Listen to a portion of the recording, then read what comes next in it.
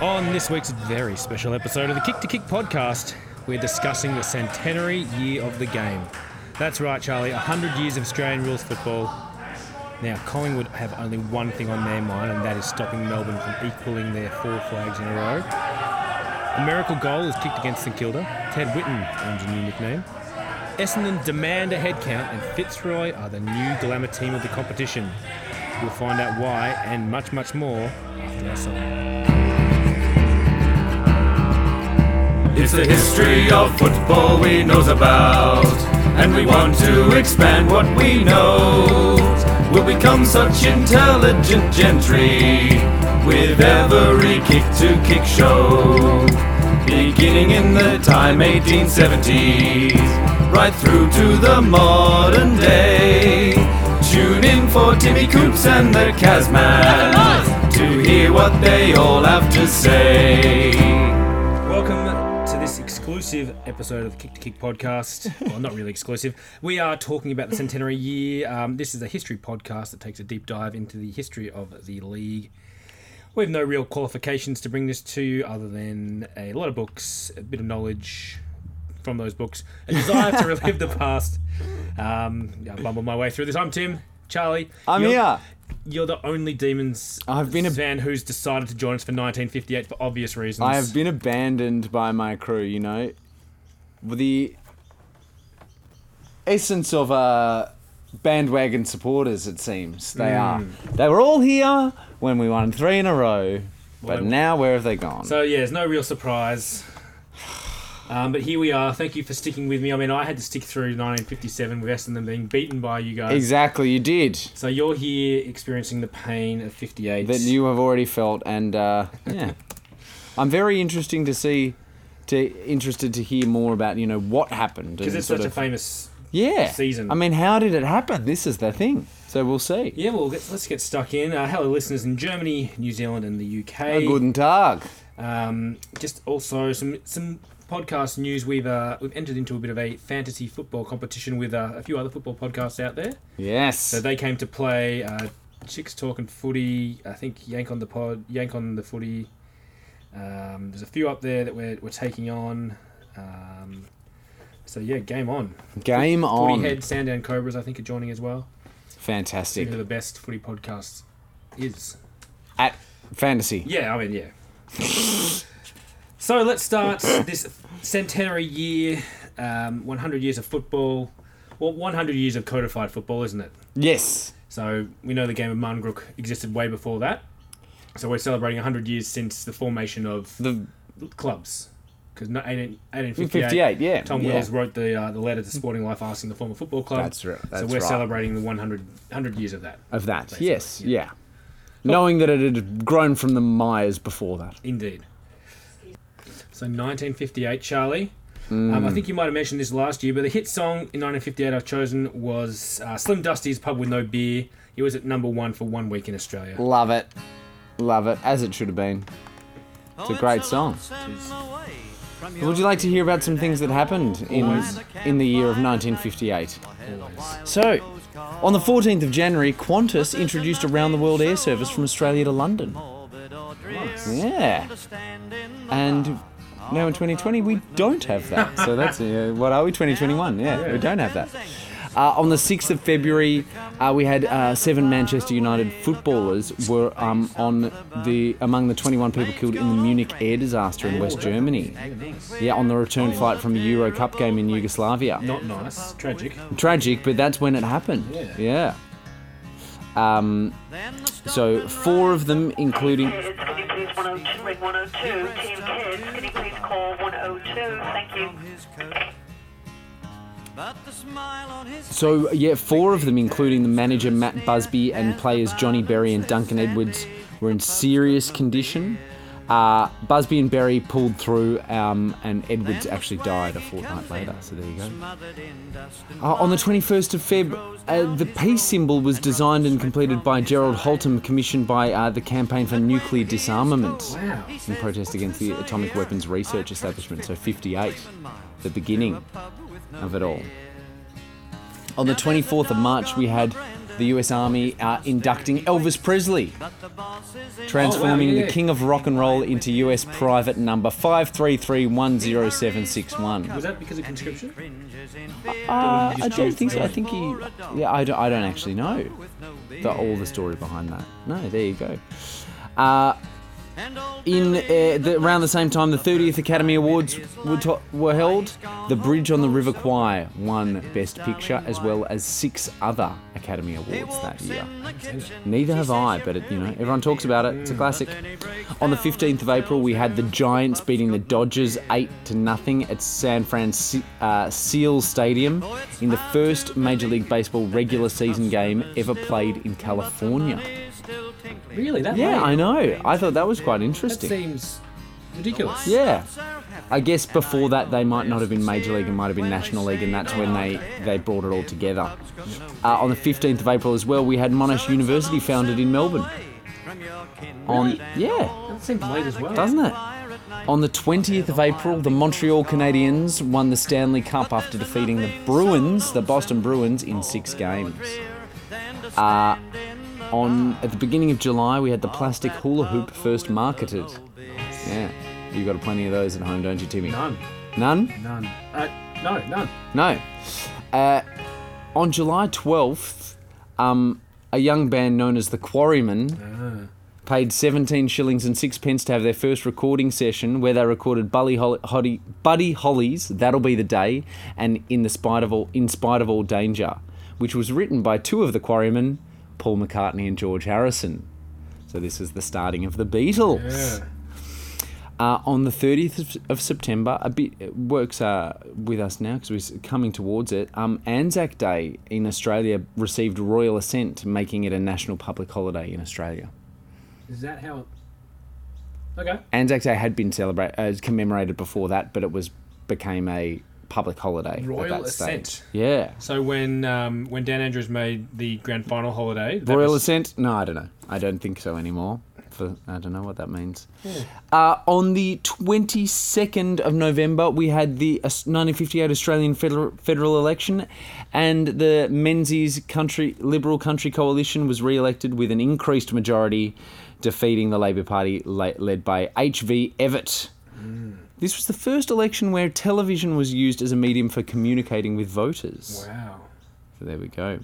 On the 28th of December, the Baltimore Colts beat the New York Giants 23-17 to win the NFL championship game. It was the first game to go into sudden death overtime and is known as the greatest game ever played. Wow, okay. Yeah. So go back and watch that one, peoples. And I liked this fact as well. On the 31st of December, tallies revealed that for the first time in history, the total passengers carried by air exceeded the total passengers carried by sea in transatlantic service. So planes took over ships as a mode of transport in 1958. There you go. And that was 1958. Would you like to hear about some people that were born? Surely. Just a few. People were born. Just a few. Yeah, Just a few give for me you. your top few. 1st of January, Grandmaster Flash. Yep. 5th of May, Robert Dipper Domenico. Yep. Dipio Domenico. Dipper Domenico, yes. Dipper. Yeah. On the... I've skipped one there. On the 26th of January, Ellen DeGeneres. On the 3rd of April, Alec Baldwin. On the 3rd of July, we had Gary Buckenara. On the 8th of July, Kevin Bacon.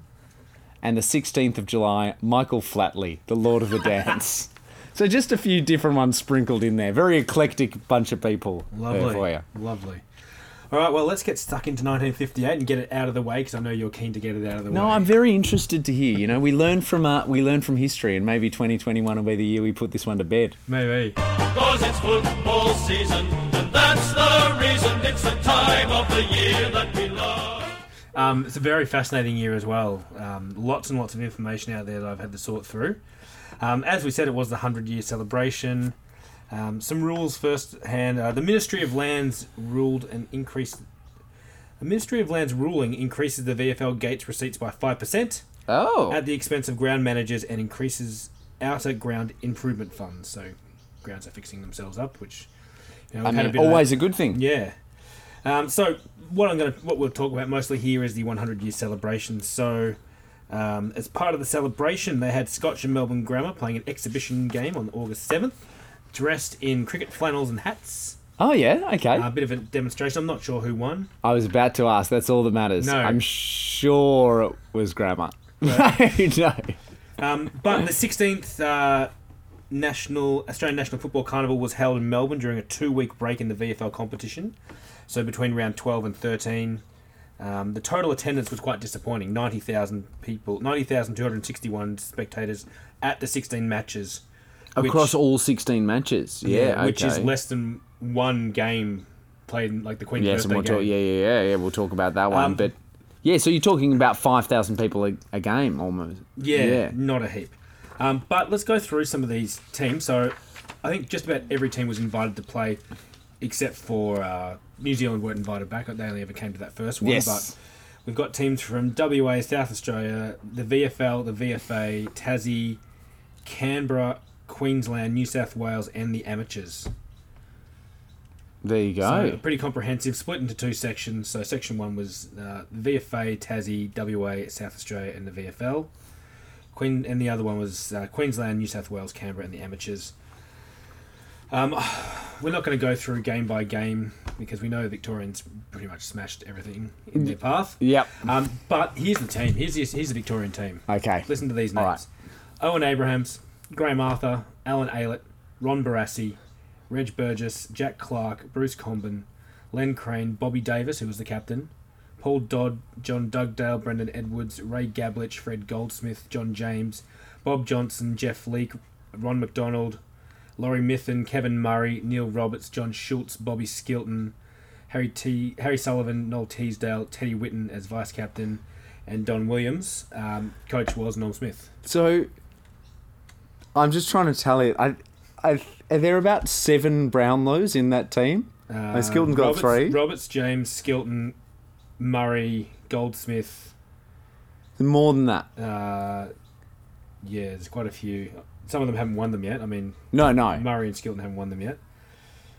But yeah, it's a pretty bloody good team. Yeah, isn't it? unbelievable. There was discussion about who the coach would be. Should it be Dick Reynolds or should it be Norm Smith? Well, I mean... And the argument was made that Dick Reynolds had won all his premierships as a captain coach, not as a coach. Yeah. Since he had taken over as coach of Essendon, they hadn't won a flag, whereas Norm Smith had won 3. So Norm Smith was... of course he has. There was a vote and he won the vote, like 9 votes to 3 or something. Yeah. But Alf Brown in the Herald was like, no, it should have been unanimous. There should be no argument. No here. question in it. Also, recent history trumps always. It's more in your mind. He's just won 3 in a row. Yeah.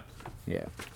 But here's some standouts from the other teams as well. Okay. And apologies if you're from WA or other states.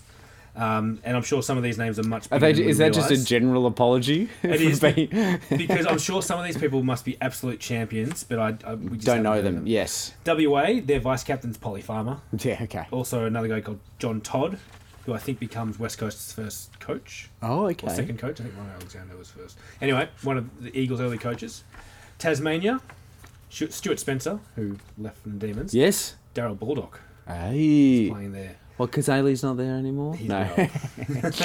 South Australia, we've got Hayden Bunton Jr., Oh. Neil Curley, Jeff Motley, and their captain was Foss Williams. Wow. Okay, yep. So these are just some of the other highlights I saw of the major teams. But here's some results. The winner of the first section, Section A, was obviously the VFL. It came down to the final game, though, which was between the VFL and Western Australia. And I've got a nice little anecdote here for you as well. The captain, Bobby Davis, was talking him. Teddy Whitten and Bobby Davis were talking like, oh, they're pretty close. We've got to do something here. We've got to change the game plan. Knowing full well that Norm Smith hates players making those changes. They should come from him. Yeah. So they kind of made a plan and enacted it and pretty much won the game. So they're celebrating, and after the game, Norm would have been... What's Smitty going to do to us? Norm Smith goes up to them and they're like, who made those moves? And they both pointed at each other. And then Bobby Davis like, oh yeah, sorry, I did it. Norm goes up to him and is like, very good moves. You showed great initiative just when you needed it. You won the game, thanks for that. And Bobby said, no problems, Norm. And then Teddy was upset because it was his idea in the first place. Bobby stood up and was going to cop it on the chin. Yeah. Yeah, I love it. That's so good. So the VFL won that final game 14-13-97 to WA 11-12-78. So quite close. And in the other division, Section B, the amateurs. The Australian amateurs finished top of Section B. So here are the ladders. Section A was the VFL WA Tasmania, South Australia VFA. Section B was the amateurs, the ACT, Queensland and New South Wales. Okay, so it was very much a two-tiered. It wasn't just a Yes. random choice of who was in each tier. No, Okay. very much heavily Yeah. skewed in one way. And we also have an All-Australian team made up of the best players from this carnival. I haven't got positions here, but here are the players. John Abley from Port Adelaide, Donald Gale from Wynyard, Jim Ross from North Launceston, Stuart Spencer Yep. from Clarence, Barry Metcalf from Morty Alec in the VFA, Owen Abrahams from Fitzroy, Alan Aylett from North Melbourne, Barassi from Melbourne, Reg Burgess from Essendon, Jack Clark from Essendon, Bobby Davis from Geelong, Johnny Dugdale from North Melbourne, Kevin Bulldog Murray from Fitzroy, Neil Roberts from St Kilda, Teddy Whitten from Footscray, Jack Clark, different Jack Clark from East Fremantle, Polly Farmer from East Perth, Alan Preen from East Fremantle, Norm Rogers and Ray Sorrell also from East Fremantle. So it's a pretty bloody good team. Isn't it? And we have the Tassie medal, the best and fairest medal for this, which was a draw. So Alan Aylett and Teddy Whitten Sr. Drawing on 7 boats to take home the Tassie medal. Hey, okay. Leading goal kicker was John Dugdale with 18. So the VFL just dominated. Absolutely. So let's go through this 1958 season, shall we? Shall we? A very interesting season. All right, in 12th place we've got Geelong, 4 wins, 14 losses, a percentage of 73.8. Beautiful. So, in 1958 for Geelong, we had Captain Bob Davis, Coach Reg Hickey, best and fairest was John O'Neill. All right, a debutant that hopefully Kaz will let us know about is Billy Goggin. Billy Goggin. Big name there, fun name as well. At Geelong, one of football's most thrilling sights in the 60s was the electric breakaway and dash downfield by Billy Goggin. Possibly the best small man in Geelong history, although Gary Ablett probably has something to say about that, Junior. The snowy-haired rover could lacerate any defence and was already a champion player by the time Polly Farmer arrived, who he would team up with quite successfully. He came from North Geelong, and initially the under-19s management thought he was too small, but after a year in the under-19s he went straight into the first in 1958. He was a pro sprinter in his early days, running only 4 yards outside even time, but he also had the great ability on the football field of being able to bounce the ball and dodge without seeming to drop down a gear in speed. He would invariably finish off the effort with a bullet-like pass. The Cats lost their opening match, the first time they had since 1946, with the Bombers belting them by 37 points at Windy Hill. Following this game, one of our favourites, Bernie Smith, announced his shock retirement. Oh, really? He was done. Done and dusted. Done and dusted. Noel Rayson played in both the round 3 loss to Carlton and the round 5 loss to South before being dropped again due to form, and we know this happened 2 years ago when he was leading the goal kicking. So he asked for a clearance and was released to South Melbourne. Yep. He'd had enough. Round 4, talking of the Swans, Bobby Davis was best on ground, starting at full back and then moving to centre-half back against them in a frantic last quarter, but he couldn't get his team over the line as South held on for the slenderest of wins. In round 6, they won their first match against Footscray. Fred Wooler kicked 6, Nipper Trezise with 3. Pre-game, Wally Donald, who also retired from the Doggies, did a lap of honour with Bernie Smith in their full kit. Nice. Originally, Wally Donald was going to do it by himself, but they kind of said, hey, Bernie Smith should do this as well. We'll acknowledge him before he leaves. They made it back-to-back wins with a win over the Saints the following week, Wooler with 6, but only 2 more wins would come for the season. Here's a funny story as well. In the round 11 loss to the Hawks, Cats players Jeff Williams and Ron Harvey warmed their cold feet up under a heat lamp before the game. When they were discussing this with their Hawthorn opponents, they were told that the Hawks players used a warm foot bath before putting on their boots. As you do. This is the height of winter. Round 12, they had a round 12 win over Essendon by 15. Nipper Trezise was 6 in this game, which was this game was covered in fog for quite a bit as well, where they couldn't actually see the scoreboard Oh, really? from other parts of the ground. Round 17, they beat the Doggies by 7. Round 18, in their loss to the Saints, Bruce Welch, writing in The Age, was scathing in his assessment of the Geelong players, saying, Geelong lacked the physical strength and heart for hard clashes. The young players' courage and determination must now be suspect. He concluded that Geelong would struggle to stay off the bottom in 1959. Oh, okay. Leading goal kicker? The leading goal kicker for Geelong was Neil Trezise with 27. Now, has a team ever in the same decade won back-to-back flags and then back-to-back spoons? That's an excellent question. Because 51, 52, And now we're Cats looking were dominant. Now 57, 58, back-to-back wooden at... spoons. last year as well. Yeah, sorry. So they've gone back-to-back on both ends. I think, I've tried to have a think, I think it's the only time I've ever seen this happen. I can't... Yeah, there's nothing that I could think of. I mean, teams have won flags and spoons in the same decade, but not double, not back-to-back. No, that's very interesting. Wow. Yeah. Okay, I like that. Well, I don't. Well, it's not Melbourne. No, yeah, it's all right. I can deal with it. Moving on, another team that was dominant in the early 50s as well, Footscray. Yes. 6 wins, 12 losses, a percentage of 97.3. Coach. So, captain and coach this year by Ted Whitten. Great. Some big debutants as well. Director Ron Howard made his debut. James Bond novelist Ian Fleming also decided to take a season out of his writing in the Caribbean to play for the Doggies. Amazing. And Ike Whittaker. John Schultz is another big one. 191 centimetres, 89 kilos.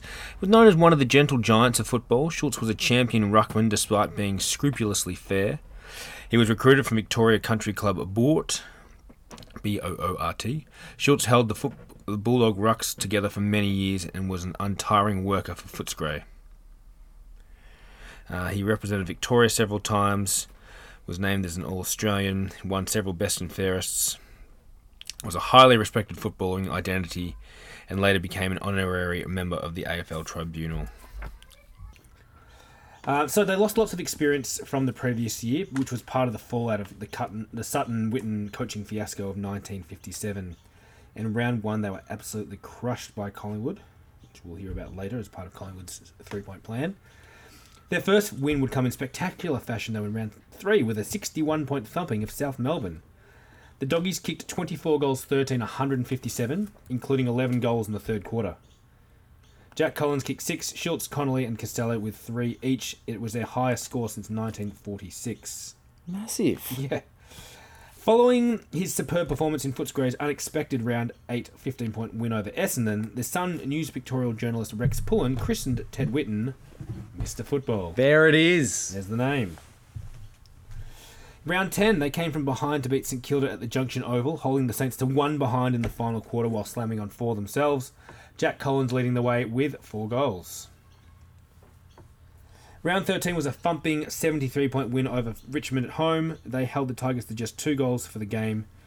Jack Collins with 6. And round 16 was another massive win over top 4 team Fitzroy. They held them goalless in in 2 quarters to win by 90 points. There's a reason for this, which we'll get to when we talk about Fitzroy. Oh, okay. Ted Whitten with 5, Baxter and Ian Fleming with 3 each. The amazing thing was the Dogs couldn't even score at all in the first quarter.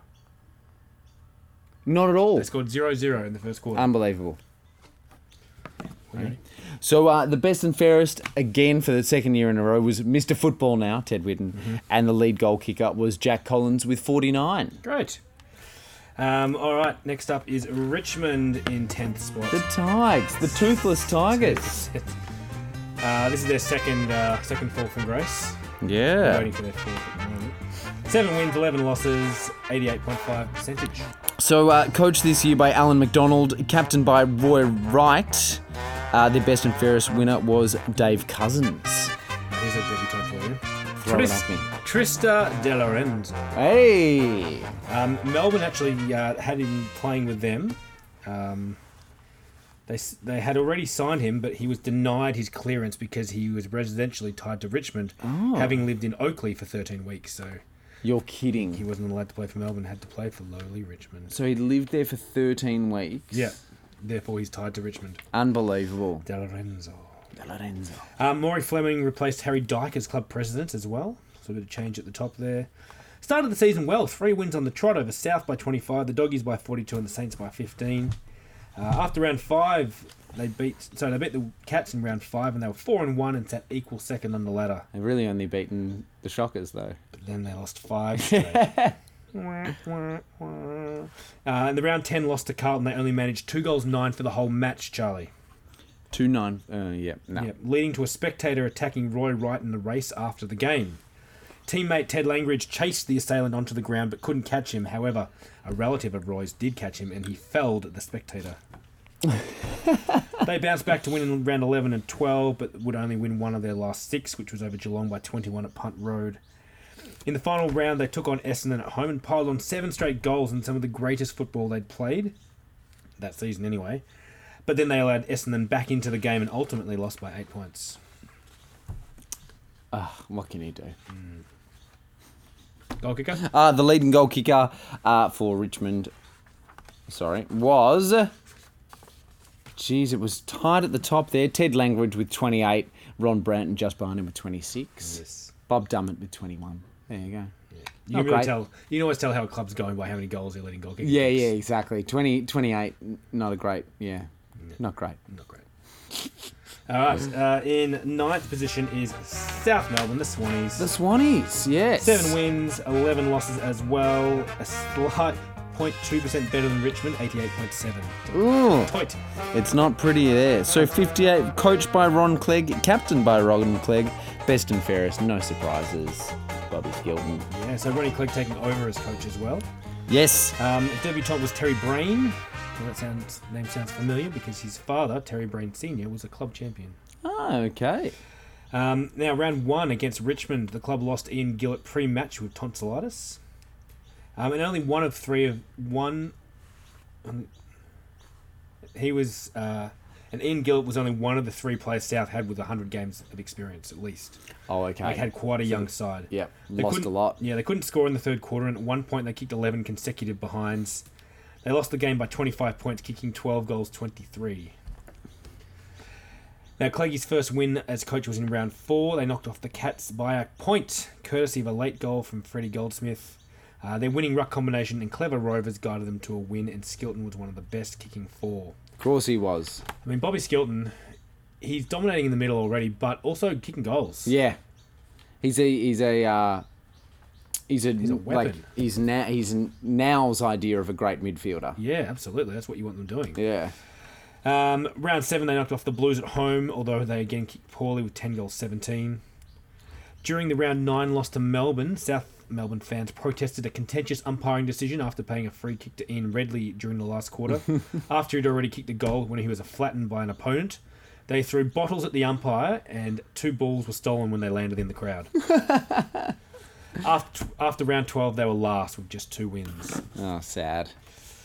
Round 13, former Cat Noel Rayson made his club debut. We talked about him leaving the Cats earlier. We did, yeah. And in this game, although Skilton was missing following a corky from the state game, Brian McGowan started as a replacement for him. Goldsmith was dominant, and the Swans beat the Lions by 32. They beat the Dogs by 33, and Skilton was back kicking another 4. Then they beat the Cats, ensuring they wouldn't take the spoon.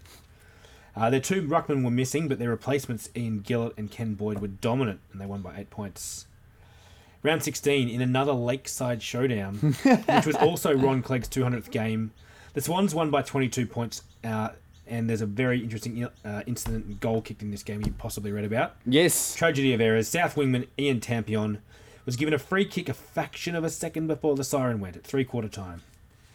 He was standing near the boundary on the grandstand wing and decided to take his kick. They thought, why not? The crowd laughed at him and hollered at him. But Ian, a commerce student at Monash University, had worked out the percentages. The wind was strong and blowing his way. Tampion's kick flew about 55 metres before hitting the turf.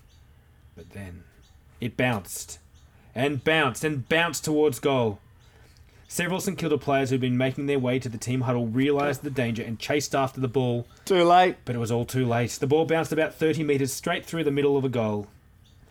It was the only goal of Tampion's career. That is great.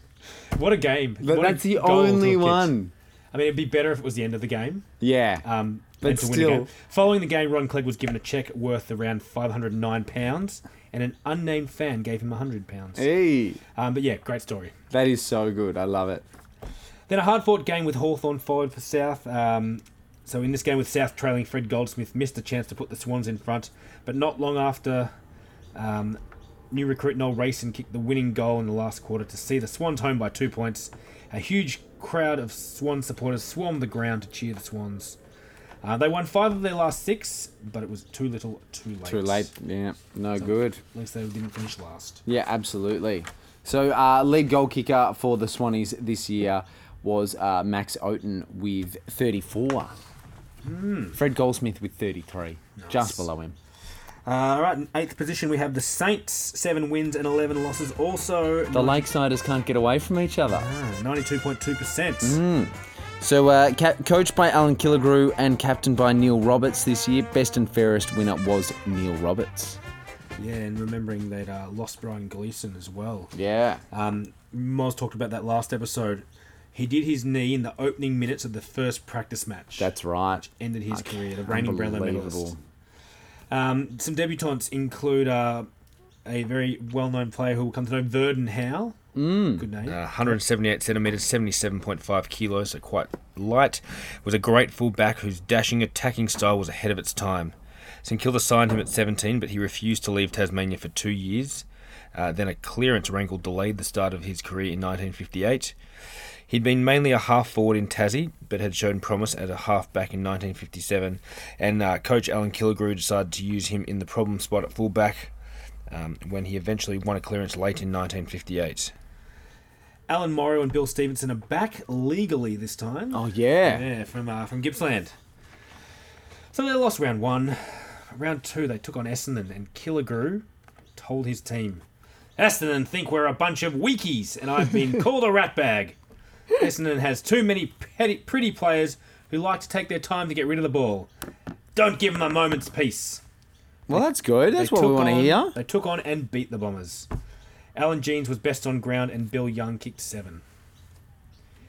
In round 4, new 6'5" big man Ray Barrett helped St Kilda to a 38-point win over Carlton.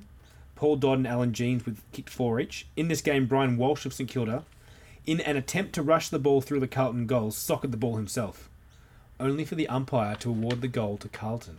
What? St Kilda lodged a protest, but the umpire's decision stood. However, after a review following the game, the umpire stood Changed the down, but the score. goal stood. What? And thus, Brian Walsh played 131 games, never kicked a goal for St Kilda, but is credited with kicking 1 goal for Carlton. That is great. I don't know if that's better than Tampion's goal. That's amazing. Kicked a goal for Carlton. Oh, how long did you play with them for? No, never did. Someone I know Gigs on Twitter. He's writing a book about all the players who have played 1 game. Yes. A book about all the players who have kicked 1 goal, because these 2 stories we've just talked It's about so are amazing. good. That 1 goal they kicked. They're so good. It's incredible. I love it. The Saints then beat South Melbourne in the year's first Lakeside pennant. Alan Jeans kicked a point in the dying minutes to give the Saints a win. Around this time, the players and club were asking the Junction Oval Cricket Club to improve the players' race and the visitors' rooms at Junction Oval. Yeah. And the club didn't listen to them. It took a threat from the VFL to actually get them to do this. Really? The VFL threatened to move their round 6 game against Melbourne to Victoria Park. because so- the state of it was no Yeah. good. So it's gone from the jewel in the crown Hmm. to well, there you 50 go. years. Yeah, Yeah. it's been 50 years exactly. Over that, actually, it's been 60. Yeah. So it took that. So round 6, they took on Melbourne. 32,000 fans flocked to the Junction Oval in a seesawing affair. With never too much in the game, the Saints and the Demons were pretty equal. Late in the game, the Saints trailed by 5 points, and Alan Jeans clashed with Barassi in the middle. Jeans received a free kick. He passed to Ray Barrett, whose kick for goal gave them a 1-point lead, and ultimately their second 1-point win in 2 weeks. This was their biggest win in 2 years. Of course it was. And, Reigning 3-time premiers, and they've knocked them off. Yeah, biggest wins the Saints have had for a long, long, long time. In round 8, they beat Fitzroy comfortably and found themselves in the 4 for the first time since 1950.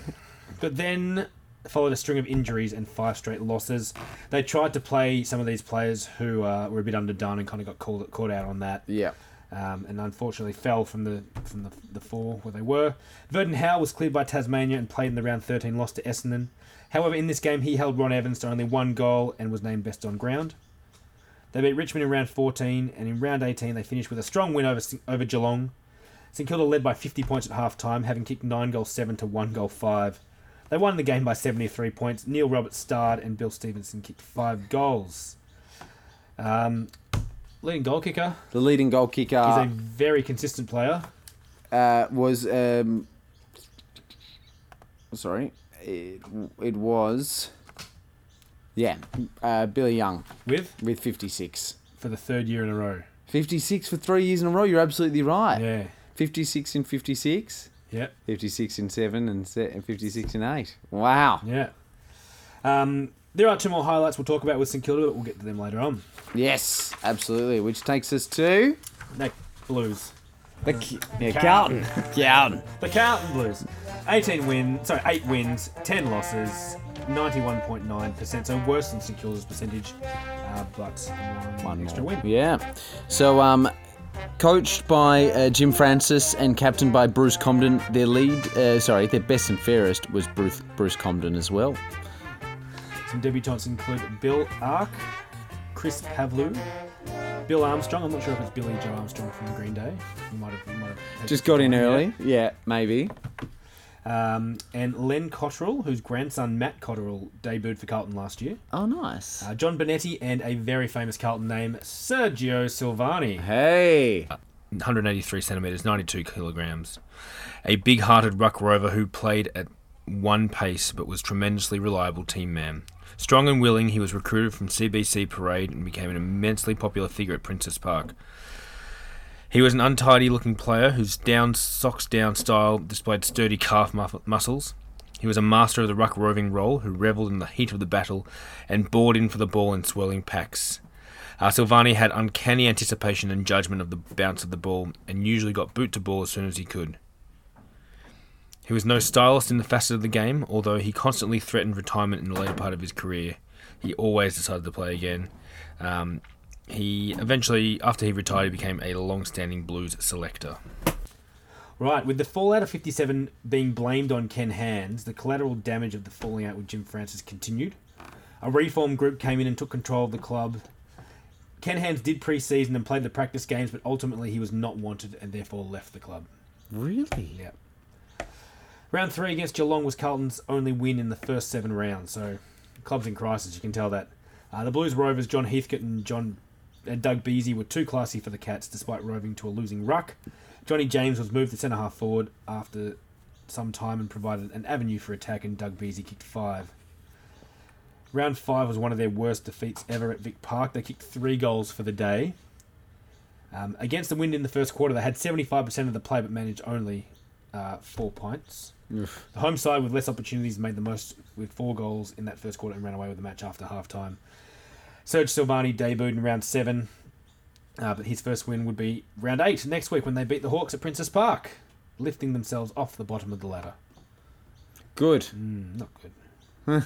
They made it 2 in a row now, trailing the Dons, who were in front by 9 points at three-quarter time. The Blues levelled the scores halfway through the final term, and the tension built. A few minutes before the final siren, a rush behind by an Essendon defender gave the Blues the match. So they're pulling themselves back together, but it's too little too late, really, isn't it? For now, yeah. They then held Richmond to only 2 goals for the match, beating them by 5 goals at Princess Park. Richmond's 2 goals 9-21 is their lowest ever score against Carlton. They made it 4 in a row when they beat the Doggies, although they had 15 more scoring shots, they only won by 10 points. Round 14, they beat the Cats again. The Blues were 18 points down at half-time, but kept the home side to just 1 goal in the second half and scored a morale-boosting victory. They beat the Saints by 5. In their round 17 loss to Fitzroy by 5 goals, an incident occurred between Lion Ian Aston and John Nichols. A policeman came to tell Coach Jim Francis that he intended to charge Nichols with assault after the game. Following the game, Carlton president Lou Holmes tore strips off the officer, who lay no charges. Yeah. And then he, the president of Carlton, challenged the police commissioner publicly to focus on controlling the crowd and letting the umpires control the game. Yeah. Their final win came in the last round at home against South Melbourne. Heading into the last quarter, the Swans were 11 points in front and looked likely winners. but their accuracy near goals was shocking. They kicked 1 goal 7, while Carlton steamed home in the last 10 minutes, kicking 4 goals 2 to pinch a 2-point victory. And finishing them off beautifully. There we go. So, as you said before, the lead goal kicker really is a sign of how a club's going. In 1958, John Heathcote was Carlton's highest goal kicker with 19. Lovely. So not ideal. All right, moving up the ladder to Hawthorn in 6th position. Quite a fall from grace after last year's Yeah. finals appearance. Absolutely. They finished with 9 wins, 9 losses, 109.3%, so quite a big, healthy percentage, but not good enough. No. So this year, coached by Jack Hale again and captained by John Kennedy, their best and fairest winner was Graham Arthur. Yes, debutant was Gary Rasmussen. Yes. Erasmus. The 1958 season started in sensational fashion with a thrilling win over St Kilda at Glenferrie Oval. Coming from 21 points down at three-quarter time, Hawthorn almost doubled their score in the last quarter to steal the game by 1 point. In round 3, they had a strong win over Essendon by 26. The Bombers scored 7 goals 6, and this would be their lowest score against the Hawks until 1974. And 7 goals 6 isn't a very low score. That's quite an average score these days. Yeah. They lost to perennial grand finalists in the undefeated Melbourne at the MCG despite a gallant effort. Perennial grand finalists, But I like that. that was their 600th game. The Hawks then strung together wins in round 5 and 6 with a 10-goal win over North and a 17-point win over South. Losses followed to Fitzroy and Carlton before wins over Footscray and Geelong had the side back in the 4 and looking strong. Perhaps, though, it was complacency that came into play as the Hawks only won 1 of their next 5. And you can imagine after last year they'd be like, yeah, we're ready to take the next step. Yeah. We've got this, we know what we're doing. Looking too far ahead. Yeah. Looking at finals before they're in. Exactly. Amazingly, this run included repeat 7 and 8 point losses to sides Melbourne and Collingwood, so they can kind of compete but just can't get over the line. Another win over 4th place North was followed by a round 17 2-point loss to South, which effectively ended the year for the Hawks. But in the last game, the Hawks fought out a 4-point thriller, knocking off 3rd place Fitzroy. 6 of the losses they had for the season were by 8 points or less. 4 of those were to top 2 sides. Well, yeah, we know what that looks like. Yeah. That comes back. You know, that's all good. Like, be disappointing, but when you think of it that way, you'd be like, okay, well, we're still primed for 59. Yeah. Like, they've done enough, but... Yeah. Not quite. But it's those little games where you're losing by a little amount, so a few things to tighten up, and they should be right there in theory. Absolutely. So, lead goal kicker for them this year was John Peck with 27. Gregory. All right, let's move up to the 5th place Bombers. 10 wins, 8 losses, a very healthy percentage of 111.3. But disappointing to not be in Yeah, the finals. just missed out. So, coached by Dick Reynolds, of course, and captained by Jack Clark this year, taking over from Hutchison, as we said. The best and fairest winner was Jack Clark. And with Hutchie's retirement as well, there are now no more players left from the Reynolds Premiership era. There you go. gone. That's the end. Some debutants, we've got Ken Fraser. 188 centimetres, 85 kilos, was a rangy and agile centre-half forward who was one of the fastest big men in his era. He was a fine mark, and despite an awkward style of kicking, he was always effective, although when he kicked it badly in one game, he was a natural centre-half forward. He immediately won a place in the side for the first game of 1958. He had the rare knack of being able to break away and lead to the flanks and could run all day. He became a regular state rep and led Essendon as captain later on in his career. He was quiet and religious, but was widely respected in the football community. That was Ken Fraser. And finally, we've got Alex Epis. Epis. Joining, we know he sat out for 2 years because of the WA refusing Yes. to clear him. But there he is. He's waited it out. He has a funny story about Alex Epis that Dan Eddy wrote about in his book. When he was ready to play, he said to Dick Reynolds, "Look, when I played in Perth, I used to have a glass of sherry at three-quarter time, and I'd like to do it with Essendon or I'm not playing." He's like, "Oh, I don't know about that," and eventually he relented. So three-quarter time during games, Glass of sherry. Alex Epis would have a glass of sherry, and not just like a nip either. He'd have like a glass, 300 mils. That just loosened him up for the last quarter, did it? Yeah, Absolutely. beautiful. Oh, I can't imagine playing with a belly full of Can sherry. you imagine? Yeah. What a strange choice of drink as well. Like something else, maybe like, okay, I just need, a shot of tequila just to really punch me Yeah. or something. But Yeah. no. Odd. Anyway, so Essendon won their opening match against Geelong by 37 points. Fred Gallagher leading the way with 5 goals. They had 2 losses in round 2 and round 3. They lost to the Hawks. Then round 4, they hosted Collingwood. And despite trailing at half-time, they ran out 3-goal winners. Following the round 12 loss to Geelong, Essendon sat 7th on the ladder and would likely need to win their remaining 6 games to qualify for finals. Round 13 was a step in the right direction. They smashed the Saints, a 9-goal-1 final quarter sealed a 75-point victory. Hugh Mitchell with 4. Things were looking good. And we get to round 17. So between round 13 and 17, they hadn't lost a game. Yep. They're on track for finals. They came up against North Melbourne at Windy Hill. A virtual battle for top For 4 fourth, because isn't it? Yeah. Kangaroos were 5th. Here's the situation. Late in the last quarter, the Roos seemed set for the rare finals appearance when they led by 28 points, but suddenly these hopes were put on hold. North big man Brian Skinny Martin landed heavily in the centre and was still receiving treatment in the middle when Waddington of North Melbourne left the bench and raced onto the field. This gained the attention of the Essendon officials, who believed North now had a 19th man on the field. They immediately sent the runner to the umpire. The umpire said, no, not counting that. Don't be ridiculous. Runner went to Jack Clark, Essendon's captain, and said, go and talk to him. So Jack Clark went up to umpire Barber and said, I request a player count. So Bill Barber stopped the game. Told North captain John Brady that Essendon demanded a head count and ordered North Melbourne players to line up. You ever seen the head count? Yeah, well, no. I've seen it in local games. It's rarely happened. It's only happened like 3 times in the AFL.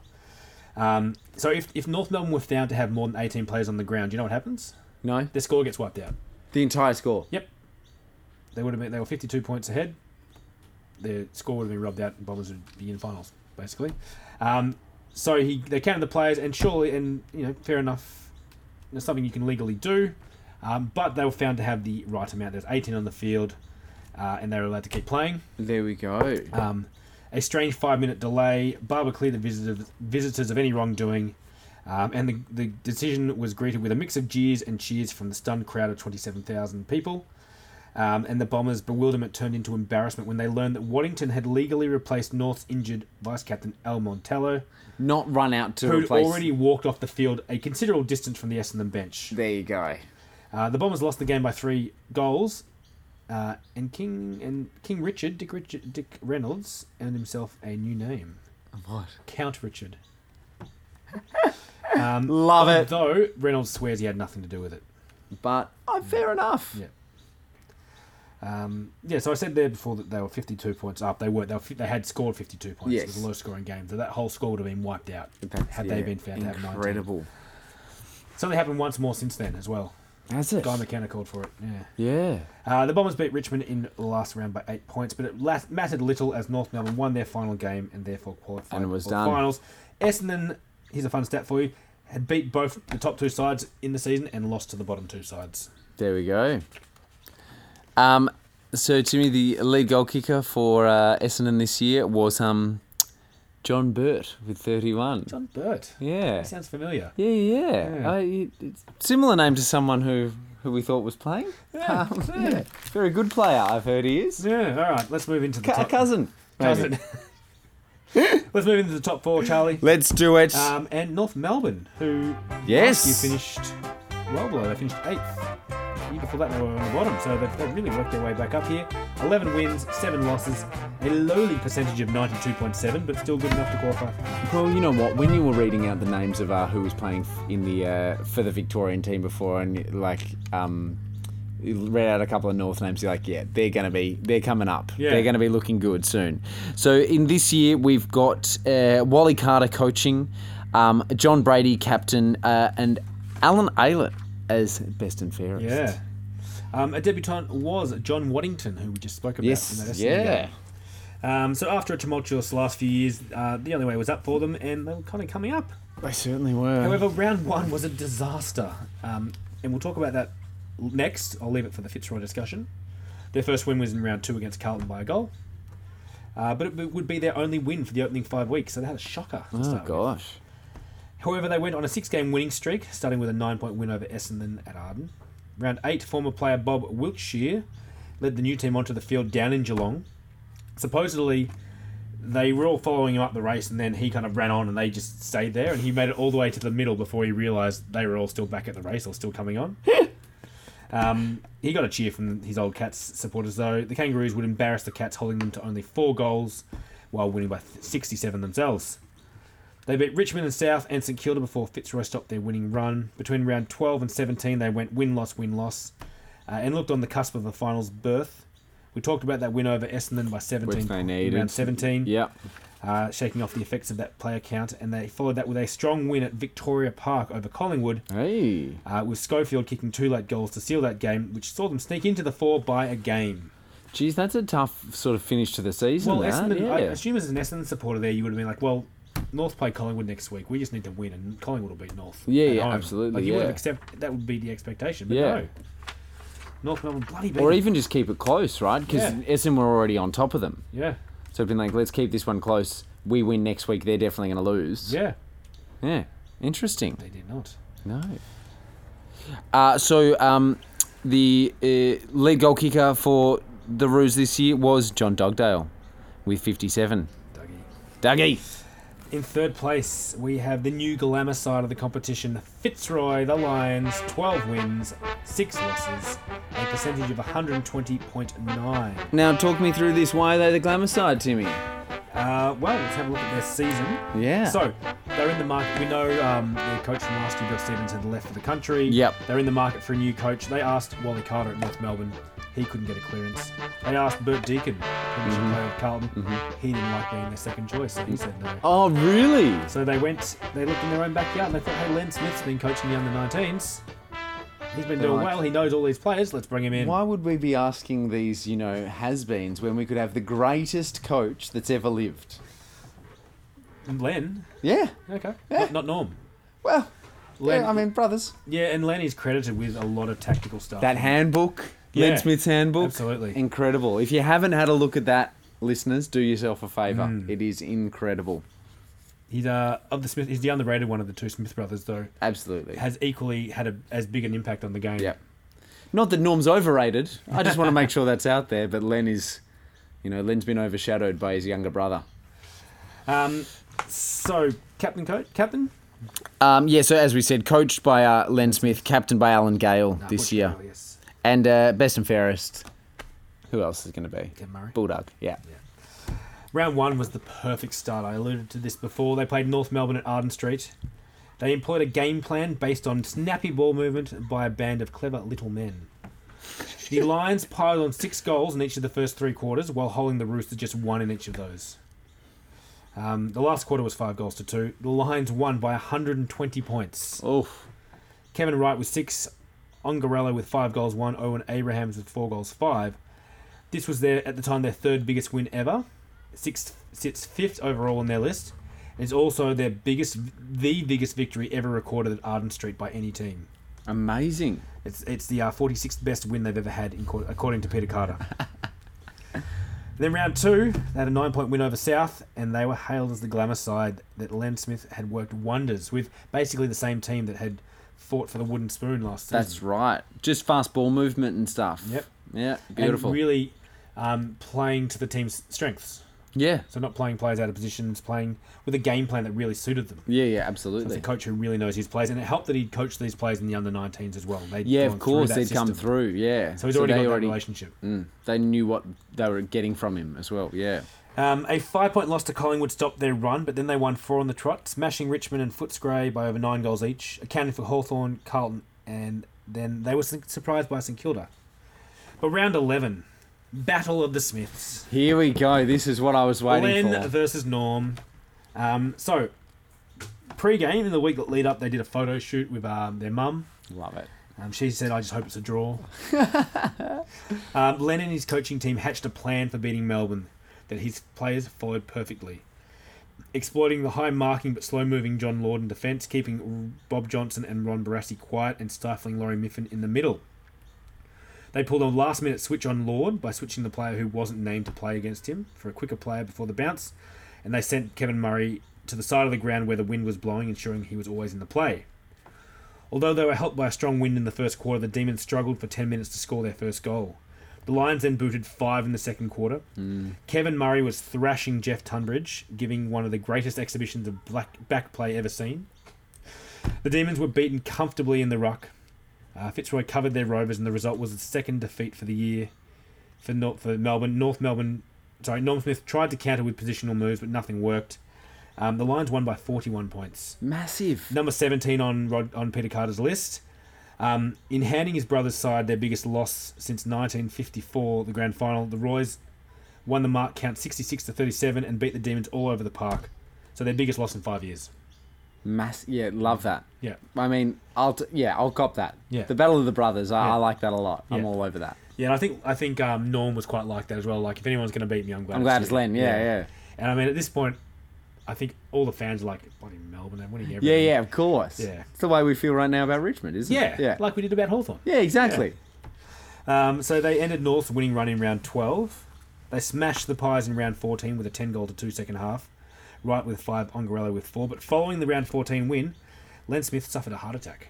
Oh, yeah. It wasn't severe enough to do any damage, and he had to take a little bit of time away, but was back soon. Butch Gale filled in, but this kind of explains why they fell off the pace a little bit. They smashed the Tigers, but then they got smashed by the Doggies by 90 points, despite the Lions holding them goalless in the first quarter. A 5-point win over the Blues and a last game 4-point loss to the Hawks saw them back in finals for the first time since 1952. And one other fun fact is they were unbeaten at home. No. For the whole year? Yeah. Great. Didn't lose a game at home. The Cauldron. The mud pit. Love that. So their leading goal kicker this year was Big Tone, Tony Ongarello, with 53. Nice. All right. Moves us up to second. Collingwood, 12 wins, 6 losses, 123.7 percentage. Captain Coach, I'm sorry. Yeah, let's start there, okay. So coached by Fons Kine, captained by Frank Tuck this year, taking Yes. over from Billy Toomey. And also the first time ever Collingwood players voted on the captain. Usually the committee decides, so that was a change there. Okay. Which is surprising because Collingwood are very reluctant to change their ways. Yeah, aren't they? Well. And best and fairest winner was Thorold Merritt Yes. this year. Some debutants include Errol Hutchison, Don Dixon, and Brian Brewer. Brian Beers. They also have a player by the name of Brewer. Ian Brewer, I believe it is. Brew and beers. Brewer Beautiful. and Beers. So, I mean, you can imagine the headlines, can't you? Yeah. So the Pies not only wanted to win the Centenary Cup, but they also wanted to stop the D's from equaling their 4 in a row.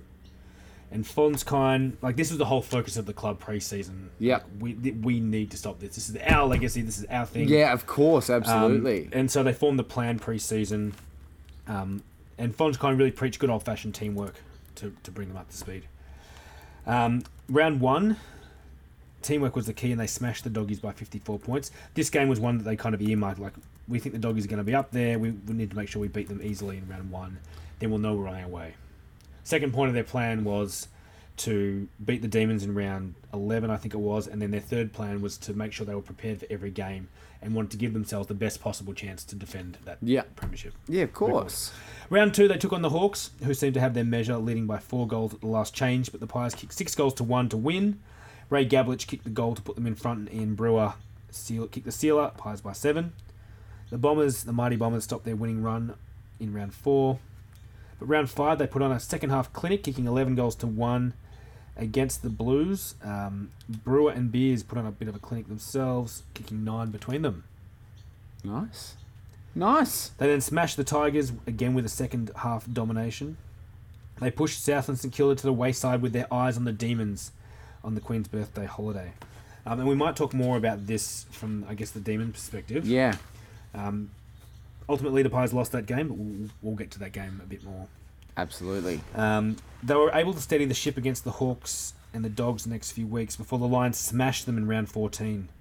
They slipped up against the Bombers, and they won in round 16 and 17, but still needed to win the final round to secure a double chance. And they thought they'd blown it as well, because as we discussed, they lost to North Melbourne. Yeah. But due to the Hawks only winning by 4 points, they were able to hold on to second place by 2.3%.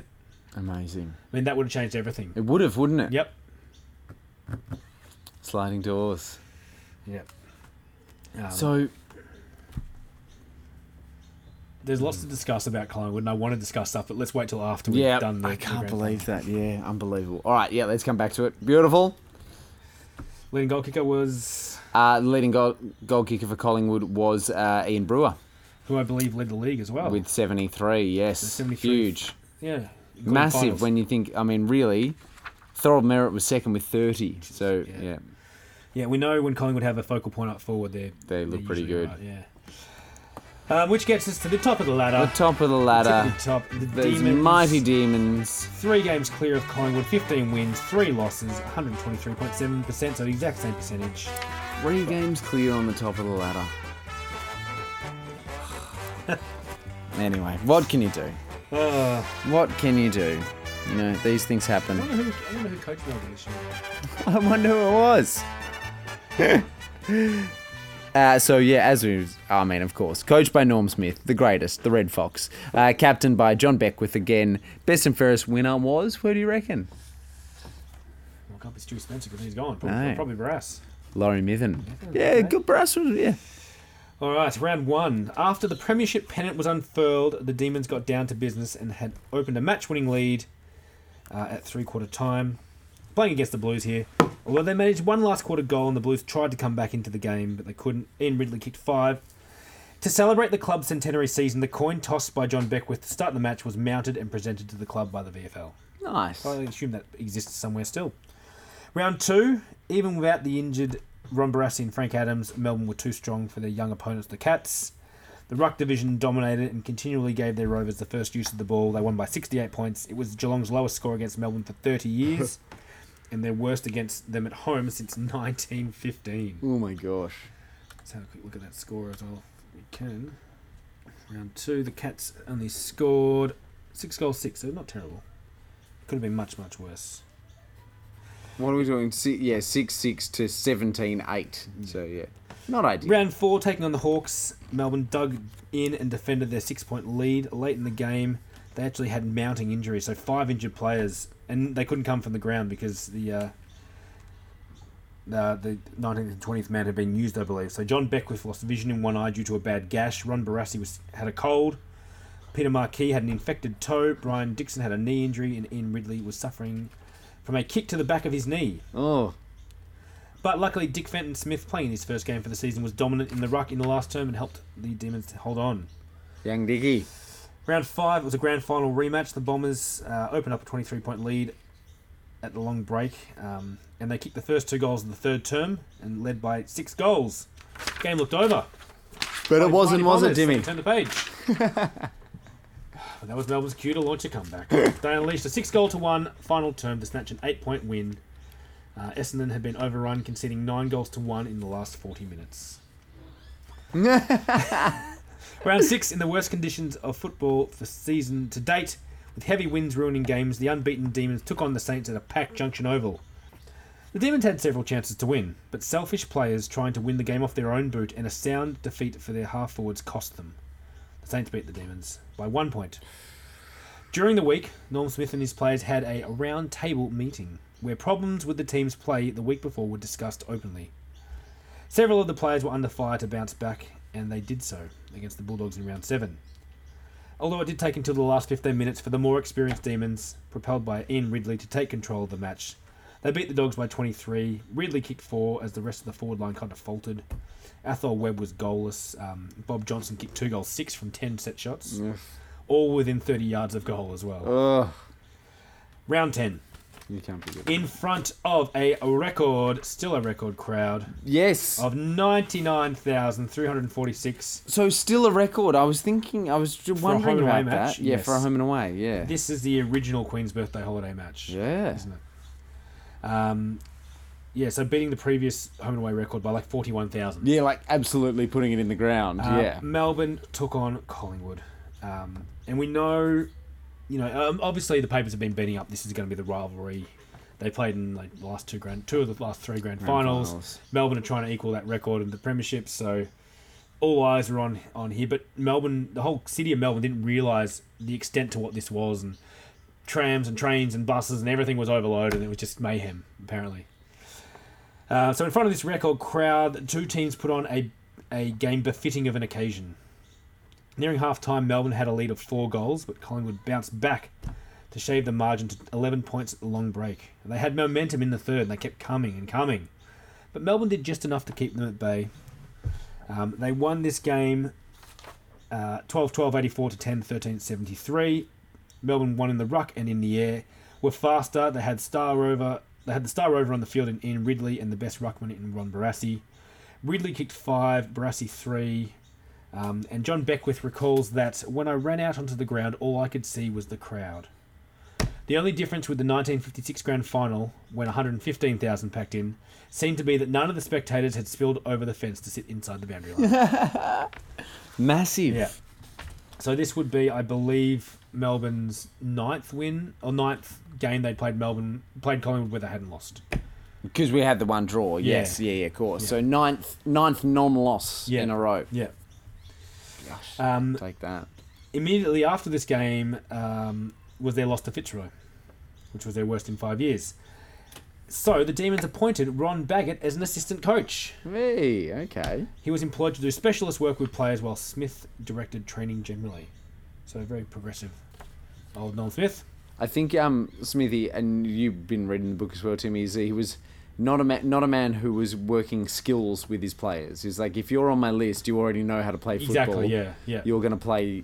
Well, I'm teaching you how to play the way I want you to play. Yeah. So maybe that was kind of the reason. And there's a story in the book about how he said, like, Baggett, go and take Bob Johnson up to the goals and have some practice with him. And so Baggett and Johnson go up and practice, and then Smith runs up like 5 minutes later, like, what are you doing? And Baggett and Johnson's there, like at the 50-metre line, having shots at goal. And like he doesn't take any shots from 50. Get him like where he kicks goals from. It's a good point. Yeah. So even having him, he's still controlling what he's doing. Yeah.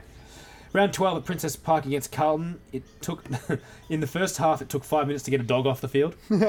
Carlton were the better side in the first half, but after a forceful halftime address by Norm Smith, the Demons showed improvement in the third before Carlton took over. But they only kicked 1 goal for, including 3 misses from within 10 yards. Ugh. And then Melbourne exploded, booting 7 goals, including 4 goals. Booting 7 goals, including 6 goals for to 0 goals 0 in a 15-minute burst to take a 5-goal lead. Barassi was acting as captain in Beckwith's absence and was judged best player. Nice. They took on South in round 9. And this is the game where they threw bottles because they weren't happy with the umpiring. They beat South. Round 15 against the Hawks at the Sardine Tin. The Demons lead reached 33 points and they seemed home. But the Hawks fought back again and again and cut the gap to a goal. They kicked 5 goals in 15 minutes to get within that goal before Ian McLean sealed the game for the Demons. Round 16 against Essendon, the Demons lost a thriller to the Bombers by 3 points. Finally, the Bombers are getting it. In this game, Ron Barassi made a massive gaffe, so he tried to take on a player on the mark, 50 metres out, by balking him. Mm-hmm. And Barassi thought he was quite good at this, but he actually wasn't. This is one of the faults of his game. It was actually the 4th time in this game he'd attempted this move, and none of them had been successful. Following this, Norm Smith absolutely hammered him to the point of tears in the rooms. And it's reading both the Norm Smith book and the Barassi book. It's in both. And he seemed to go at Barassi more than anyone else. Yeah. Almost to the point where it was ridiculous because he had that relationship with Ron Barassi, so he never wanted to seem like he was favouring him. Yeah, so he went too far the other way. Yeah. So in this game, the Bombers flashed home to take the lead. And because Barassi didn't have that luck, the Demons lost. During the game, Bob Johnson had a kick at goal and it struck a fan, a Bombers lady in the audience. He ran to the fence to apologise, only to receive an unladylike insult for his troubles. Round 17, the Demons were encouraged by a fiery halftime speech from Noel Smith. And from then, they were powered to victory by Ron Barassi to beat the Saints by 50. Beat the Dogs in the final round to finish top of the ladder again. Alright, so season's as normal. Demons on top. I mean, where they should be, where they belong. Norm's getting a bit testy. Yep. But otherwise, things are okay. Normal testy. Before we get to the finals, let's check in with Moz to see who won the Brownlow and maybe she can... The Brownlow Down Low with Moz. St Kilda's Neil Roberts won the Brownlow this season, finishing with 24 votes. Behind him on 22 votes was Hawthorn's Brendan Edwards, and trailing him on 19 votes was South Melbourne, or the Bloods, Bob Skilton. Like Albert Collier, Dennis Ryan and Fred Goldsmith before him, Roberts won the Brownlow as a defender, having started off his career as a forward. His full talent didn't show until he started playing as a defender. He was 185 centimetres, 86 kilograms, and had great pace, courage, determination, and all-round football skills. In Peter Blair's book, there are a couple of great quotes, and here's one from shortly after Roberts won the Brownlow. He had a photo session at Channel 9 which involved him wearing a pair of Fletcher Jones pants while sitting in a Holden car with his arm around a model. I thought I'd have a chance to get the model's phone number, maybe keep the pants, and possibly even get the car. I got none of them, said Roberts. Poor fella. Although Jack Dyer claims to have had the longest kick in football history, the day that he kicked the ball out of Glenferrie Oval and it went onto that train and finished in Yarra Glen, Neil Roberts also says that he is actually the holder of that title, and this is his quote. One day at Mawson, with the wind blowing a gale, I kicked a football out to sea and I couldn't see it land. It must have landed in Africa because that's where I was facing, said a grinning Neil Roberts. All right, Charlie, it's that time. I've got me some night fever. You got some night fever, do you? Tell us Right. who won the night series in 1958. Tell us the story. Okay. Well, Well, all the teams involved again? the 1958 series. So, no, not all the teams were involved again, because as we talked about last time, it didn't really work out because those teams weren't taking it too seriously. Yeah. So it was 5th to 12th. They were still competing for the Kenneth Luke Trophy. Yes. And the winning team received a £400 cash prize this year. It was doubled from £200, and the runner-up receiving prize money for the first time of also £200. Okay. Yes. So And was it held before the finals? Or during finals? it was held. It started on August the 28th, so before finals. Okay. Yes. And finished after finals? Yeah. Well, it must have. Hang on. Let's just check. I'm just going to check these dates one more time for us. The grand final being, of course, the 20th of The 20th September. of September. So it was before the grand final. Absolutely, because it finished. Monday the 22nd. So Yes. Monday after the prelim. Yeah, Monday after the prelim. So there you go. No. 22nd is the Monday after. So It finished on the after game. 22nd. So it finished. Started before, finished after. Yeah. Wow. Very interesting. The crowds, I mean, are nowhere near it. No. So starting off, you've got games every couple of days, basically every 4 days, or a couple of days between then. All of them being played at 8 p.m. We've got Essendon beating Geelong to start with. Yeah, we do. Yeah, that's right. Beating them quite comfortably. Yeah, Carlton beating Richmond, St Kilda beating Footscray, and Hawthorn beating South, which takes us to those semi-finals. Carlton unfortunately beating Essendon there, Timmy, 72-52, and the Saints beating Hawthorn 91-46, putting them in the ground. So the grand final on the 22nd of September, St Kilda Carlton, and St Kilda won it. 16-13, 109 to 15-11, 101 in front of 27,800 people, getting their £400 and running off home. Will they be flying that flag from the flagpole round 1, 1959? You'd hope so. Oh. You've got to make the most of it when you can. Take the victories, I say. In that game, just looking at some stats, Young kicked 6 goals as well for the Saints, Silvani 4 for the Blues, and the Blues had quite the comeback in the last quarter. They kicked 6 goals to 2, just got 8 goals. That's right, yeah, they did, yeah. There we go, St Kilda. That's only the second thing they've ever won, I believe. Like they won another night series, like That's the first right, line yeah, premiership in yeah. the 40s. It's the second thing they ever won. Well, it is. It It's is. the second piece of trophy. Piece of unless you silverware, include- flag. Unless Yeah. you include the reserves, but Yeah, I'd take it if I was the St Kilda supporter. absolutely you would, wouldn't you? All right, finals. Finals, here we go. Here we go. All right, brace yourself. So, again, like the following last season, Melbourne were the only team from the previous year's final series to hold their spot in the finals. Yes. Because Collingwood just missed it last year. Yeah. Yeah. So round one, we have Fitzroy taking on North Melbourne. That's right, in front of 68,213 people at the G. And what a game. So we've got some pre-match audio here by Len Smith, so let's have a quick listen. Oh, yes. All right, lads, the big day has arrived. A real big day as far as we're concerned. I've told you before we've come a long way. You've achieved something which many a good footballer hasn't achieved, and that is to run out on the Melbourne ground in a semi-final for your club. It is something to be proud of and something you have earned. I told you last night you've come from everywhere and formed yourself into a club. A wonderful club, chaps. A club not great in numbers, but good. Something good is the core, and you boys are the core of this club. And I believe that you are good, and I believe you're going to go out there and give everything that you've got. Everything that you've got. Not 90% to bring this club success. To do it, lads, you've got to go against very worthy opponents. They're going to be tough. They're going to be hard. We talked about plans last night. We had it all worked out. And we know very well that at North, they want to win it every bit as much as you. But I feel that they'll crack under the strain and fall into their old habits of giving free kicks. If you make him earn their kicks the hard way, if, when they get the ball, that you're going to tackle them and you're not going to let them get away with it easy. If you keep in front of the man and take advantage of that ground.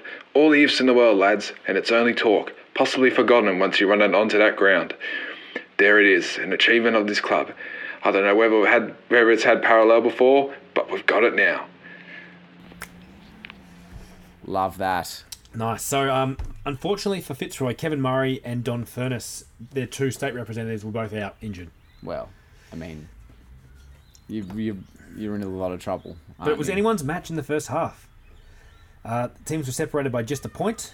At the long break, yes. Yeah.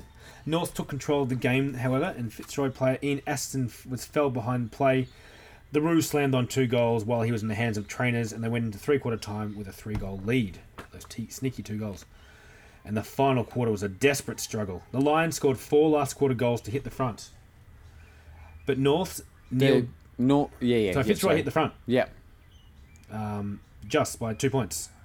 But Neil Doolan and John Brady of North Melbourne wouldn't say die. So in the dying minutes, Alan Aylett flattened Vin Williams of Fitzroy. Williams was given a free kick on the win. He was in a bit dazed, but he passed the ball to Gale in the middle. But umpire Barber called the ball back. Some kind of infringement had happened. Mm-hmm. Whether it was, he hadn't kicked over the mark or Aylett did something. So the players all manned up. There was no free man. Vin Williams tried to pass to Eddie Goodger, but he slipped in the mud. Oh. In swept Laurie Twinkletoes Dyer, who raced off with the ball. He found Noel Teasdale, who slotted the winning goal that saw the Roos home by just 4 points. 4 points, 66-70. Massive. After the game, Lions captain Butch Gale was lying on the floor exhausted.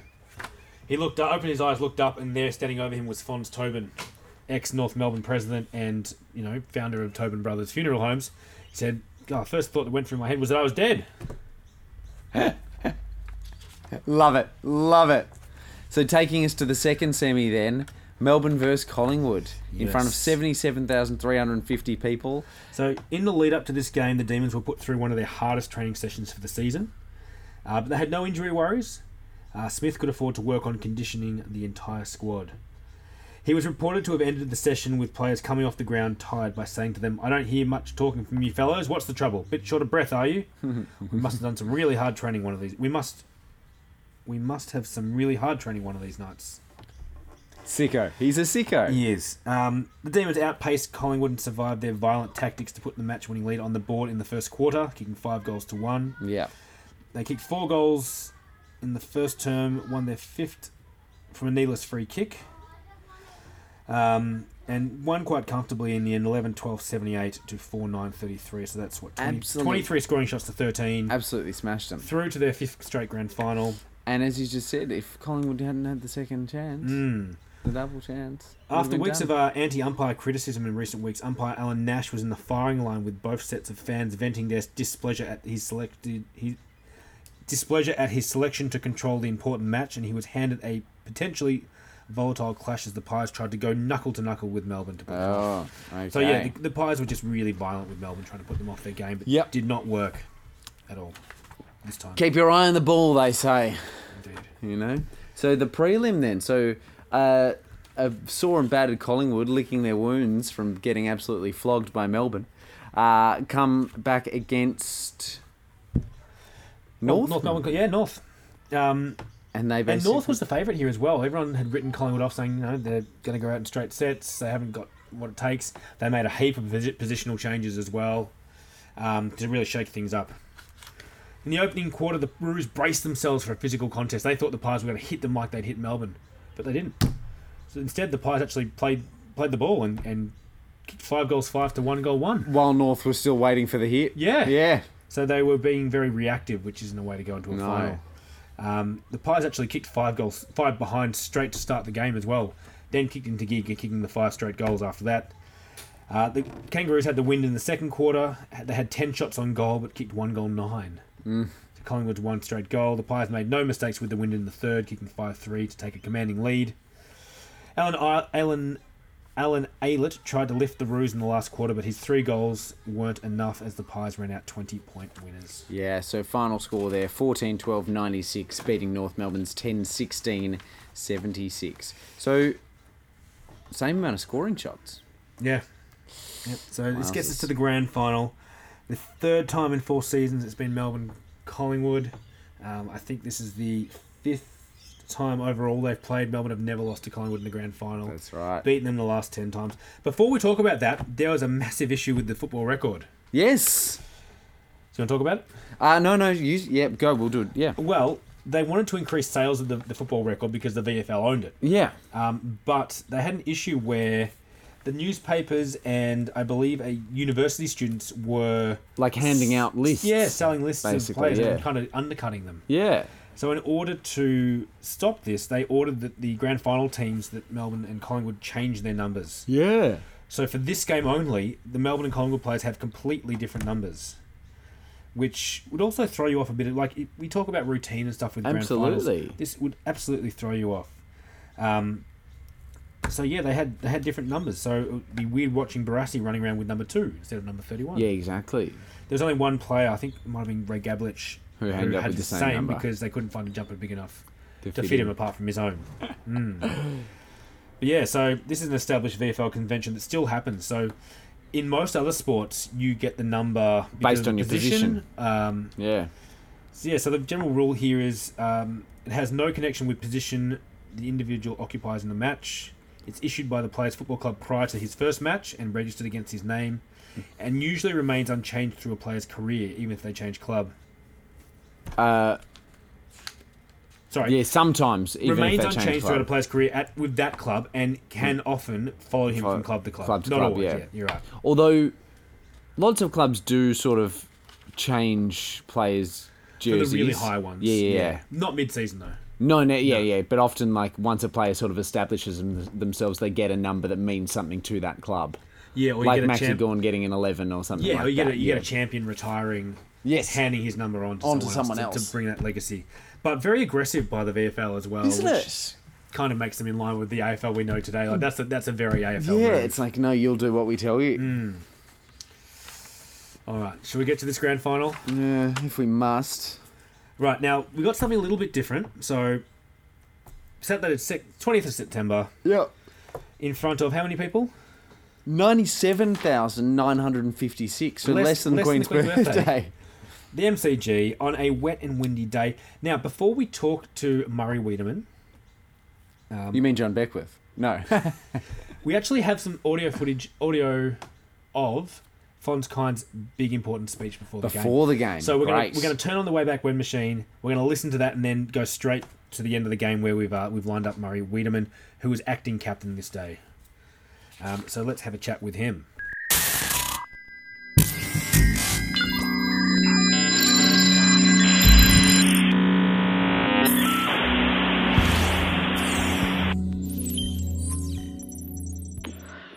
Players, we have been together for 6 months, training, sweating our hearts out through the depths of winter, and what for?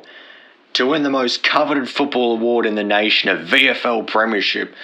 No other club in VFL history has won more premierships than Collingwood, and our club holds another proud record of 4 premierships in a row. Today, our enemies have a chance to equal that record. Chaps, are we going to let that happen? The selectors have chosen a team that we know will not let us down. I want you to think for a moment of the great champions who have represented this club. Firstly, your president, Sid Coventry. No finer leader has ever graced the field. Names like Leader Collier, Gordon Coventry, Jack Regan, Lou Richards, Bill Toomey and scores of others who have bled for Collingwood down through the years. Today I want you to bleed for Collingwood. Bleed for me. I'll be out there every second of the game. I'll be giving and feeling every bump. I'll be taking every mark, getting every kick. We will be doing this together.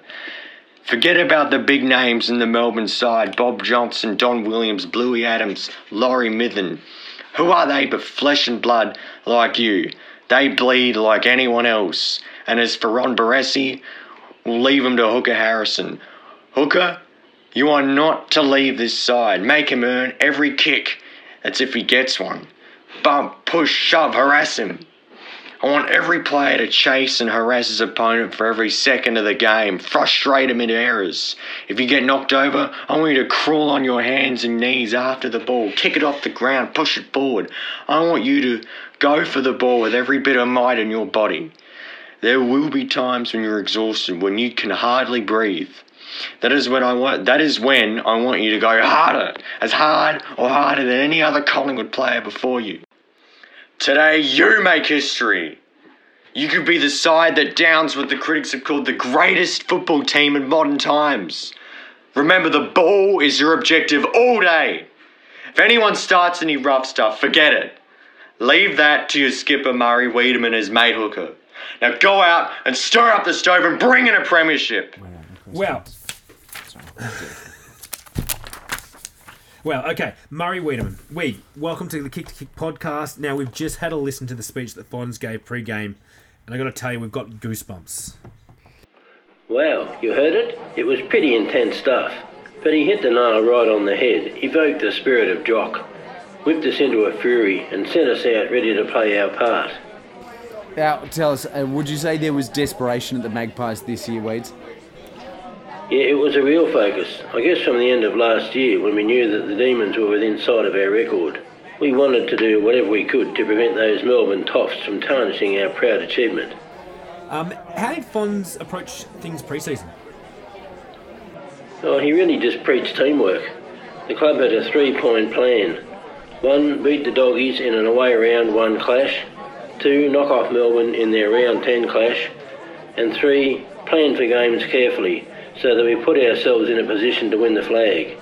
We checked off 2 and 3, so we knew that we were in with a chance. Now, just before we get to the excitement of today, that first game against Melbourne, in round 2, the big clash with the Demons... Yeah, point 2, I think he said. Yeah. Oh, point 2, sorry. Yeah. The big clash with the Demons on Queen's birthday was just huge. You didn't get the win, but that was a real finals-like atmosphere. Too right it was. Almost 100,000 screaming fans. The biggest rivalry there is. We were primed for this one. Both teams went at it hammer and tongs, and unfortunately we fell short that day. Boy, did we put on a show. Someone had to lose, but, well, they were just the better team on the day. Yeah, so let's fast forward a few months. We'll be honest, you limped into the finals and again took on the Demons, who won again. Although you made them earn it, but it was a comprehensive win. Yeah, well, they jumped us in the first quarter, and most of us Magpies were just too top-heavy and too slow. We tried to put them off with the physical play, but in that instance it didn't work. We knew we would have to change things if we were any chance to make the grand final. And so then, going into that North Melbourne game, a team who'd beaten you at home only a few weeks earlier, how did you try and change things up from that game? Well, positionally we threw the side around. Ken Smale started on the bench, Kevin Rose moved to half-back, Brian Beers to half-forward. We changed every line, and it worked. So despite a solid win over North Melbourne in the prelim, even the players knew it would take a massive effort. Was Melbourne just simply bigger, stronger and better? Yeah, everyone wrote us off, but we took comfort in knowing that there's no such thing as a certainty in footy. But if I'm honest, well, deep down, I don't believe we'd ever beat them. Now, Carrying 5 teenagers into a grand final today was pretty risky, if, not unusual. But necessary, and they'd earned their spot. Shaking it up worked in the prelim, and we knew that we had to cover players we had lost, like Bill Toomey. He was very unlucky. And poor Frank Tuck. Tell us about him. Oh, poor Tucky. Missed out on the 53 flag as well. We all love him here at Collingwood, and the fans do too. Just a shame he couldn't get over his leg issues. Now, one of the key moments actually occurred before this game at the selection table, when Hooker Harrison was picked. What do you think of that selection? Hooker is a tough bloke, always keen to do what he can for the team. He was slightly down on form, and he has his detractors, but he was keen to take the job Fonts gave him on Barassi in the semi-final, which had been effective despite the result. So when Fonts told him to double the dose in the grand final, he carried out his instructions to bump, push, shove and harass Barassi to the letter. And I dare say the great man, the immortal Ronald Dale, had one of his poorest matches to date. And he'd be hurting for years to come after today's game. So you came out to the massive crowd of, I think it was 97,000, ready to do what you had to. As I said earlier after that speech, all of us to a man went out of the race ready to bury the opposition. Fonts has whipped us into such a frenzy we would kill for Collingwood. Well, the game started and it seemed to be pretty typical from them taking control very early. Yep, things seems to be running to script for them. Mitham was dominating the ruck and Barassi and Bob Johnson were smart around goal. The conditions were wet and sloppy, which probably worked for us in the end. We didn't fall too far behind. But you changed tack in the second quarter, didn't you? Yes, it was a great fight back. Although we had hit them hard in the semi-final, I don't think they expected us to take it up another notch. Our hard-hitting tactics seemed to shake Melbourne's players to the core. Now tell us a bit more about these second quarter tactics. Well, I went to Hooker and said, let's see who we can collect. So Hooker and I went on a bit of a rampage. Hooker had a crack at Barassi. I think he was aggravating something that Harry Sullivan had inflicted earlier in the match. And I introduced several demons to the full force of my shoulders. This put the demons off the game, and their stars, Barassi, Beckwith and Mitham, fell into the trap of trying to even things up. And you evened up on the scoreboard too? Yeah, with the demons so worried about us, we were able to put on 2 goals in 2 minutes from Bennett, which was huge. And with the driving rain, we really put some scoreboard pressure on them. Now, after that rough and tumble second, what did Fon say to you at the half? We just heard him before the game. I'd love to hear what he said at the half-time. Well, to me specifically, he just said, whatever the hell you're doing, just keep doing it. I just lay there at half-time relaxed, thinking to myself, I think we've got him. Well, some of your teammates seemed to hear that command and take it to heart, because as soon as the game was on, Bill Sarong reminded Melbourne why they'd been so furious in the first place, and he broke poor Ian Ridley's nose. Yeah, from then on, they just couldn't concentrate on the game. They got sucked into trying to even the score up. They forgot about the scoreboard. We put on 5 goals. They didn't kick any. Jeez. And it seems like by the last quarter, the Demons really knew it as well. Yeah, some of our boys started to get stuck into them, letting them know they had blown it. They really didn't respond, and we could tell they knew it. Now, Sid Coventry has been quoted as saying this is the greatest performance in the history of the Collingwood Football Club. Do you agree? Yeah, hard to say. Probably our most unlikely victory. We were trying to win this to protect the legacy of the machine team. We don't stack up against them at all. But was it against the odds? Bloody oath it was. Will it go down in history? Of course it will. Collingwood are back in town, and I dare say we'll be hard to beat in the coming seasons with this young team of upstarts. Best on ground today, Murray? Well, that's a great question. It had... Gene Norm Smith just walked in. I hate you bastards. But geez, I admire you. Congratulations, you were a better team today, but we'll be back next year. Well, there you go. He left just as quickly as he came in. What was I saying? Best on the ground. Well, I know people are going to keep talking about what Hooker and I did today, but they shouldn't forget others like Beers, Fellows, Turner and Reeves. Gablick was sensational in the ruck. But gee, little Thorwald Merritt was sensational, wasn't he? He isn't as big or rough as others, but by jingo does he play with every ounce of courage he has. So what kind of celebration can we expect from you guys tonight after that? Tonight we're heading to the Royal Ballroom at the Exhibition Building, and we're going to celebrate till next season starts. Well, enjoy, Murray. We know you won today because you were tougher, stronger and more fearless and were prepared to keep going no matter what the cost. We know Collingwood fans will remember this premiership for years to come. So will Melbourne ones. I bloody hope so. Thanks all. Thanks, Murray.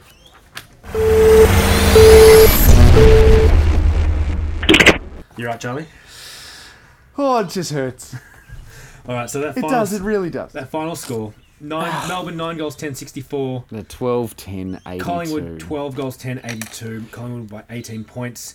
Goals to Collingwood: Beers 2, Bennett 2, Brewer 2, Merritt 2, Wiedemann 2, Fellows and Toomey 1 each. For Melbourne, Adams and Barassi 2, Brenchley, Crompton, Bob Johnson, McLean and Ridley with 1 each. Best for Collingwood were Merritt, Fellows, Turner, Delante, Reeves and Bennett. Look, they worked hard. They did. I mean, you can't take it away from them. I mean, to Melbourne, it just is sliding doors, isn't it? It could have been the other way so easily. They just dropped that one game, or Hawthorn won by a bit more. If it hadn't been such an absolute thrashing in the semi, and I feel like there might have been a touch of complacency from Melbourne there. It's the reverse of what happened last season when you lost to Essendon in the semi, and then that fired you up for the grand final. We just didn't have that game that sort of put our feet back on the ground this year, I don't think. It's very much like, it reminds me of Essendon in 99, where we won so easily into that prelim and just took it way too easy. Yeah. Some interesting notes from that as well. Only 2 reports were made for the game: Barassi for charging Wiedemann and Hooker for charging Barras. Yeah. Post-game, Jim Caldwell found some empty jars of an unknown substance in the Collingwood rooms. Steroids. Obviously had been consumed by the Magpies as well. These jars contained Royal Queen Bee jelly donated by the Christian brothers. The club had been feeding the Magpies large glucose tablets during the season for added energy. 1 before the game, 1 at half-time, and 1 in lieu of oranges at the final changeover.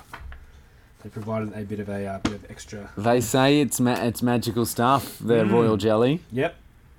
This was also the worst season record by any Collingwood premiership team. Really? Yep. Their record of, what was it? What did they have? 12 wins. 12 wins, 6 losses. The worst record that any of their premiership teams have had. And as of 1958, Collingwood have now had the most premierships for the longest time. Yes. So up until this time, Fitzroy had been the leading premiership for 31 years until 1928. Collingwood have now been the leading premiership for tally for 32 years. And they'll hold it for a little while longer, I imagine. The Demons had a end-of-season trip to Surfers Paradise, and there they played the Blues in an exhibition game under lights. But little discussion point. Firstly, well done Collingwood for protecting the 4-peat that they share with Essendon. I mean, I don't want any other teams joining Essendon and Collingwood up there with that illustrious club of 4 premierships in a row. So thank you, Collingwood, for stopping Melbourne. But good and bad news. Okay. The good news is this is Collingwood's last ever VFL premiership. Yes. They will never win another VFL premiership. Yep. We won't be talking about another Collingwood premiership on this show until probably the end of next year. Yeah. If not the year after. Yeah. So it's going to be a long time between drinks. Did they sacrifice all their future luck and all their karma for 1958? Just to keep the record themselves. Yeah. Yep. Because after this is the Collingwood will start from here. They lose so many premierships. Yeah, so many. So yeah, did they sacrifice it all? Did they just all that karma they've sucked in? Was it worth it? I don't know. Interesting. Probably. For them. Did they celebrate too hard? Did they rest on their laurels too much? Very interesting. Yeah, the last one. Because of the, 61 years of grand finals now? 61 years of the league. We've had 13 Collingwood premierships. And now not one for a little while longer. A long time. A long time. Their biggest premiership drought will come from this. Yeah. Ever. So yeah, it's interesting. It is very interesting. I think they sucked up all their karma. They did. They used everything they had. Yeah. And would Melbourne have been as dominant the following 2 years had they not lost this? And that's the question, isn't it? That's a very interesting question. It gets back to I again go back to that Essendon 99 game. Yeah. If we hadn't have lost that, We probably would have won 99, but would we have had that dominant season in 2000? No. That record-breaking season. Yeah.